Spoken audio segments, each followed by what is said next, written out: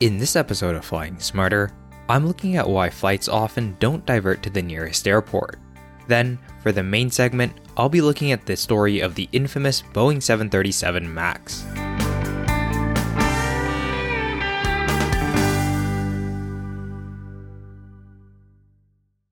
Welcome to episode 38 of Flying Smarter, the podcast that explores the fascinating world of air travel to help you become a smarter and savvier traveler.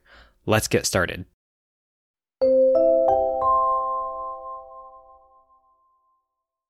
Why don't flights divert to the nearest airport? On November 8th of 2022, American Airlines Flight 169 took off from Los Angeles International Airport, bound for Tokyo's Haneda Airport. About 4.5 hours into the flight, the plane was over Alaska when a passenger on board had some sort of medical emergency that required the plane to land. Rather than diverting to nearby Anchorage, the plane turned around and flew 3 hours to Seattle. While this may seem strange or irrational at first glance, planes often don't divert to the nearest airport. The decision about where to divert is a complicated one and is based on a number of factors. Of course, the most serious emergencies usually lead to the flight landing as soon as possible at the nearest possible airport. Most of the time, though, there are many other things that are considered. There are some physical and technical limitations when it comes to the diversion decision. A diversion airport needs to be able to physically handle the arriving aircraft in terms of weather, runway length, and other airport infrastructure. Aircraft also have maximum landing weights that may require a plane to burn or jettison fuel to lower the weight of the plane before landing. If an aircraft is going to be grounded due to a technical issue, airlines need to consider how easy it would be to get a replacement plane to the airport, or they might consider landing at a hub, which would make the task of finding a replacement aircraft much easier. Then, there are logistics and operational considerations. If the aircraft has a technical issue, the flight will want to divert to an airport where the plane can be fixed as easily as possible. This might involve where the airline has maintenance staff or parts, or one where the airline can easily get them to. In terms of passengers, it would be much better to divert to an airport where the airline already has staff who can help passengers with accommodations and other arrangements. Landing in a foreign country where passengers did not expect to arrive in can also lead to challenges with immigration if passengers have to leave the airport.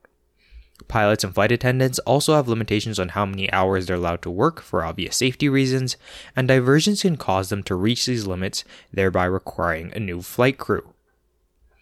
In the case of a medical emergency, how far the plane can afford to fly can depend on the severity of the situation. Another important consideration is access to medical facilities on the ground. Airline pilot Greg Crino talks more about medical diversions and emergencies in episode 34, so check that out if you haven't done so already. The decision usually isn't made by pilots alone.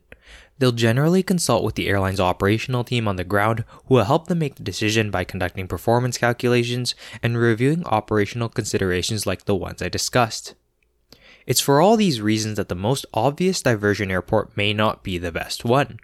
In the initial example I gave, why did the flight turn around to fly 3 hours to Seattle rather than land in nearby Anchorage? We can't say for sure, but perhaps Seattle was the closest airport with a suitable medical facility. Or perhaps the crew was going to reach their work hours limit and it would be faster to get a replacement crew in Seattle than in Anchorage. In any case, keep in mind that the goal isn't always to get the plane on the ground as soon as possible. It's a delicate balancing act of assessing the emergency and the need for diversion, and the subsequent operational and service challenges for the aircraft, crew, and passengers. Did you know that there are some airline seats out there with a massage feature? Some first and business class seats out there have built-in massage functions. Certain airlines, including Air Canada, Etihad Airways, and Emirates, have massage functions on some of their seats. These systems vary by airline, but they generally allow you to select the type of massage, location, and intensity, allowing for a unique experience in the sky.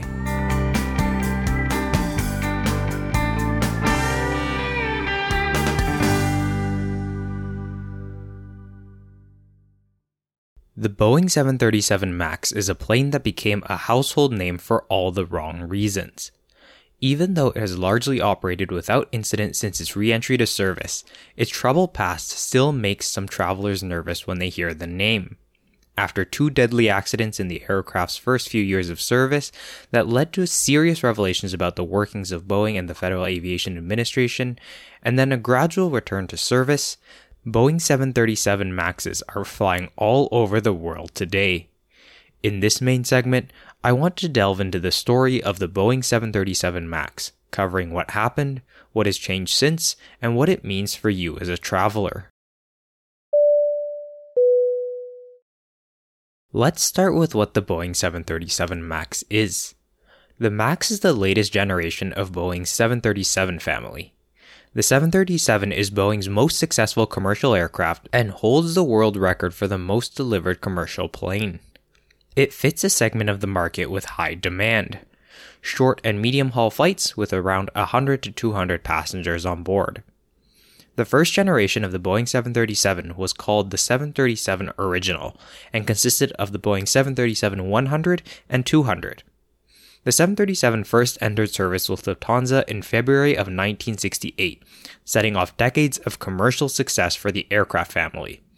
Then came the Boeing 737 Classic, consisting of the 300, 400, and 500 variants, and these were produced from 1984 to 2000.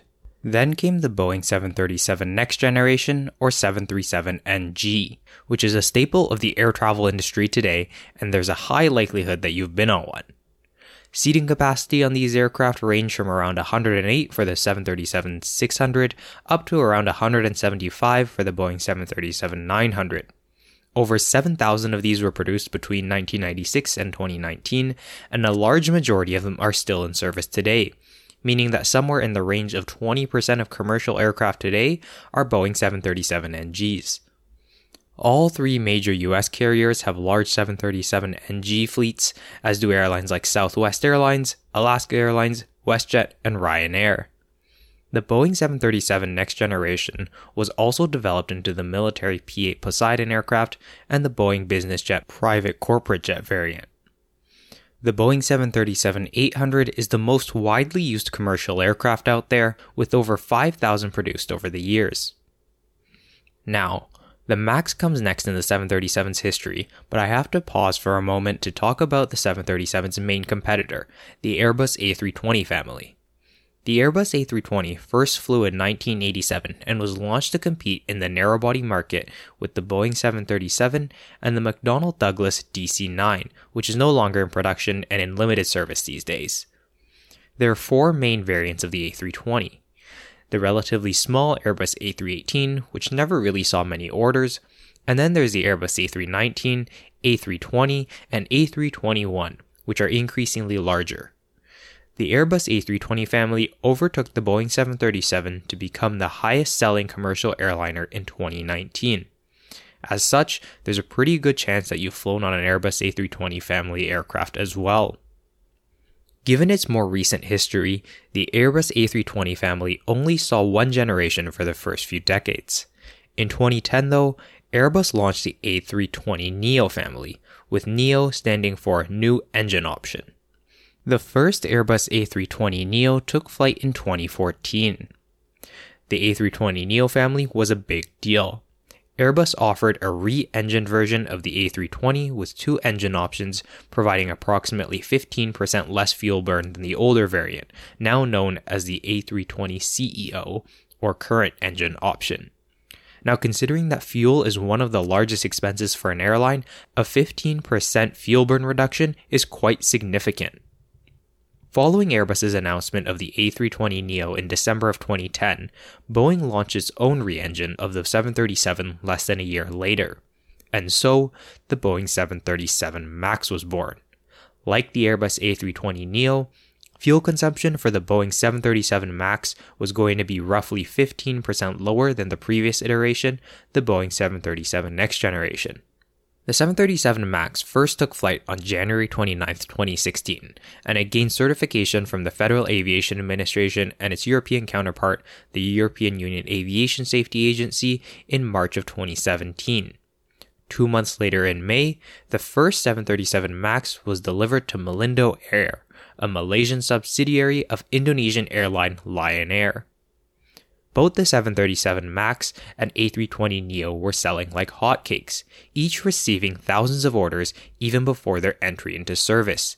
The newfound efficiencies from the new engines and other design features on the MAX, such as the new split wingtip, were embraced by airlines, and the 737 continued to receive healthy orders.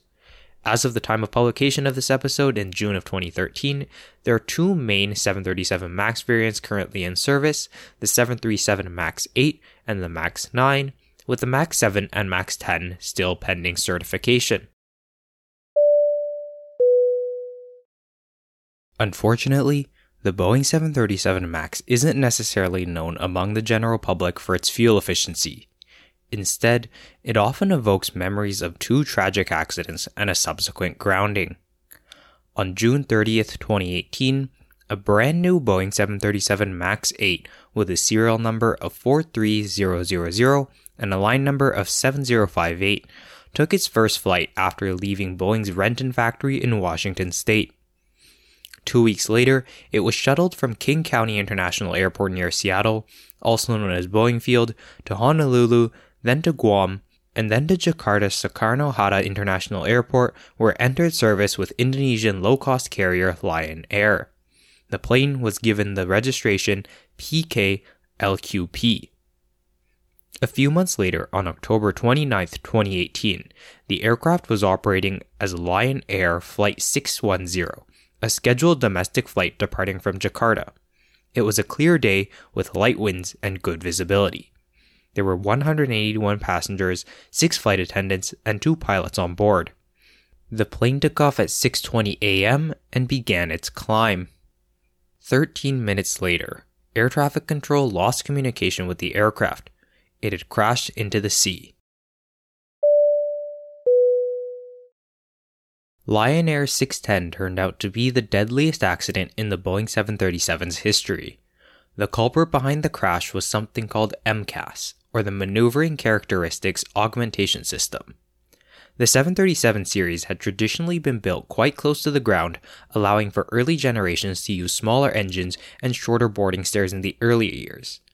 Over the years, there were updates and adjustments made to the aircraft's design as technology improved, but the plane was still largely the same.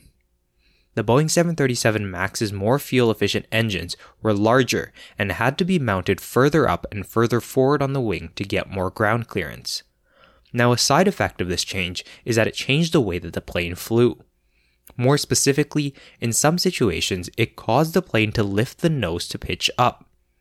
Rather than going through the time-consuming and costly process of making major structural changes, Boeing added MCAS, a flight-stabilizing feature that would make the 737 MAX mimic the way the 737 Next Generation flew. More specifically, the MCAS software would push the nose of the aircraft back down in cases where the MAX had a tendency to pitch up. It was very important to Boeing that the MAX be certified as another Boeing 737 version due to the reduced cost of pilot training for its customers. A major appeal of the 737 MAX for airlines was the fact that pilots would not need to undergo simulator training if they were already rated on the 737 NG, as it was deemed that the aircraft were similar enough. Simulator training is very expensive. In addition to the cost of the simulator and its operation, there are costs associated with the trainers, hotels and travel costs for trainees, and more.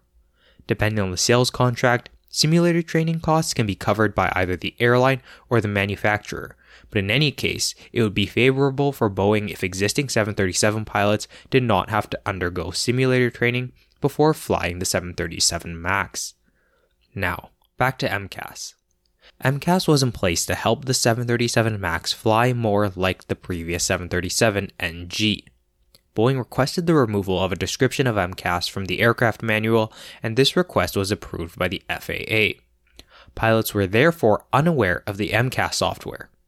Despite this, Boeing's then CEO, Dennis Muilenburg, went on Fox Business shortly after the Lion Air crash and said that the procedures for handling the control issue were an existing procedure and part of the training manual. In fact, MCAS was not explained in the aircraft manual and was only mentioned in the glossary. Only after the Lion Air crash did Boeing release a bulletin describing the MCAS system. The bulletin didn't even include the MCAS name, which was only revealed by Boeing a few days later. The bulletin did, however, describe the system and advise that it can pitch the nose down in increments of up to 10 seconds if it receives faulty data from the angle of attack sensor. The bulletin directed pilots to existing procedures to rectify the issue. A few weeks after the Lion Air crash, on November 15, 2018, Ethiopian Airlines received a brand new Boeing 737 MAX 8, registered as ETAVJ. On March 10, 2019, the aircraft was operating Flight 302, a scheduled international passenger flight from Addis Ababa in Ethiopia to Nairobi, Kenya, with 149 passengers, 6 flight attendants, and 2 pilots on board. The flight took off at 8:38 local time. 2 minutes into the flight, the MCAS system activated, pushing the plane into a dive.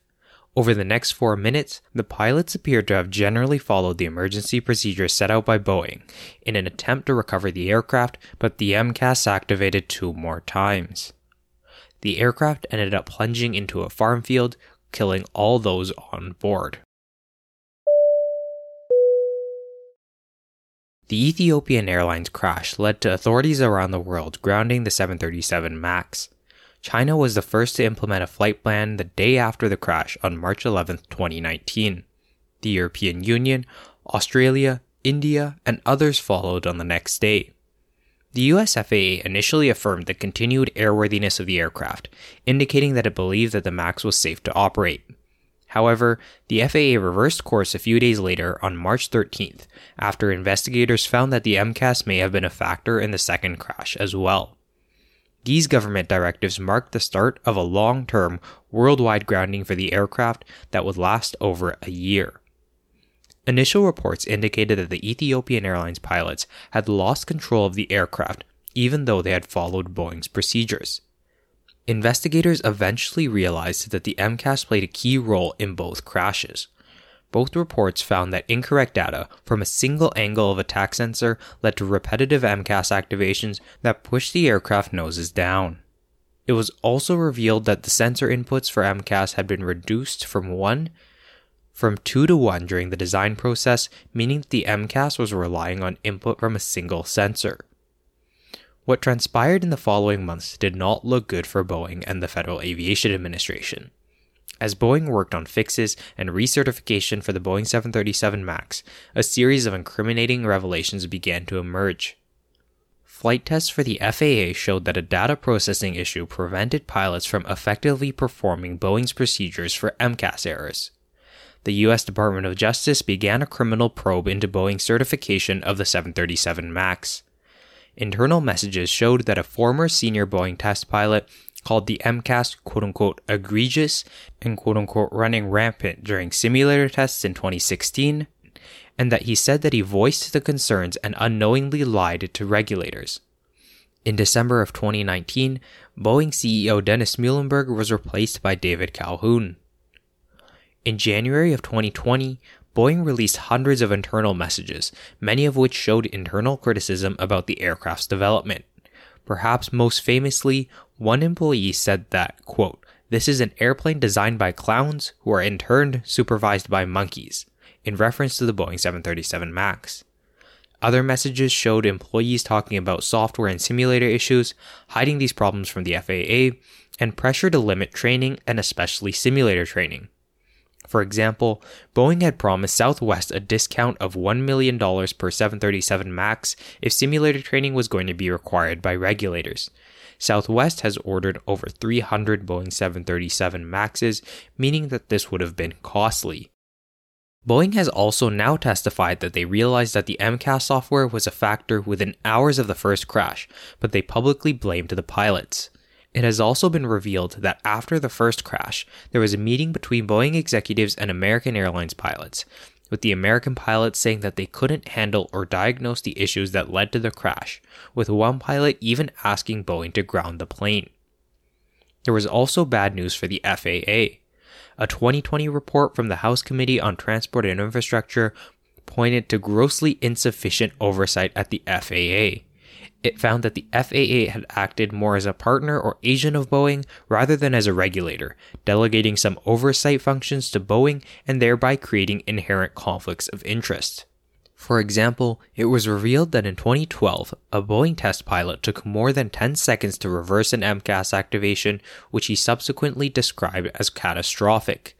The incident was cited several times in internal Boeing documents, but there was no evidence that any of the FAA representatives that knew about it passed it on to the agency. It was also revealed that in December of 2019, after the Lion Air crash, an internal review predicted potentially 15 more fatal crashes resulting in over 2,900 deaths over the lifespan of the 737 MAX if the MCAS issue was not fixed. Despite this finding, the FAA allowed the 737 MAX to stay airborne for months until the Ethiopian Airlines crash. In January of 2020, Boeing halted production of the 737 MAX as planes began piling up at Boeing's facilities and adjacent parking lots. The same month, Boeing reversed course and recommended simulator training for Boeing 737 MAX pilots. That summer, production of the MAX resumed and the FAA began conducting test flights. In November of 2020, the FAA declared the aircraft safe to fly. The approval was subject to a number of changes, including training requirements and mandatory updates to each individual plane. On December 9th, Brazilian low-cost carrier Gol became the first airline to start flying the aircraft again, and later that month, American Airlines became the first U.S. airline to do so. This time, though, regulators around the world did not simply follow in the footsteps of the FAA. Many had announced that they would be conducting their own comprehensive reviews of the MAX. Transport Canada cleared the MAX to resume service in Canada in January of 2021, and the European Union Aviation Safety Agency did the same for Europe that month as well. Australia cleared the aircraft in February, India lifted its flight ban in August, and China cleared the aircraft in December, although flights in China didn't actually resume until 2023. In January of 2021, Boeing reached a settlement with the U.S. Department of Justice to resolve its outstanding criminal investigation. Boeing agreed to pay over $2.5 billion, but only $243.6 million of that was a criminal monetary penalty. Compensation payments to MAX airline customers consisted of $1.77 billion, and $500 million went to the families of crash victims and their beneficiaries. Since the two crashes, Congress has passed an aviation reform bill. For example, the FAA has regained some powers that it lost in previous periods of deregulation, and any compensation based on meeting manufacturer schedules are now banned. Publicly, there's been a larger emphasis on safety at Boeing, but whether or not that changes things internally or with management remains to be seen. Today, over 1,000 Boeing 737 MAXs have been delivered, consisting of Boeing 737 MAX 8s and MAX 9s. The MAX 7 and MAX 10 are still pending certification. Boeing 737 MAXs conduct thousands of flights around the world each day, and the aircraft has not had any serious incidents since its re-entry into service. For a while, some airlines tried to conceal the MAX name to passengers, or even allowed passengers to change their flight if they were on a MAX. These efforts have largely faded away as the MAX crashes and grounding become a more and more distant memory for many people. If you're nervous about flying on the 737 MAX as a passenger, there quite frankly isn't much you can do except for trying to avoid flights on the aircraft. That being said, although Boeing lost a ton of MAX orders and suffered a great financial loss as a result of the groundings, the MAX remains popular among customers, and the number of these jets in the sky will only continue to grow in the coming years. The current backlog of orders consists of thousands of 737 MAXs, and quite frankly, there might not be much reason to worry. The groundings brought an intense level of scrutiny to the Boeing 737 MAX, as regulators knew that they could not get it wrong. Since its re-entry to service, it appears that it has proven to be a safe aircraft. Airlines in the United States and beyond operate hundreds of these aircraft daily and will continue to do so for years to come.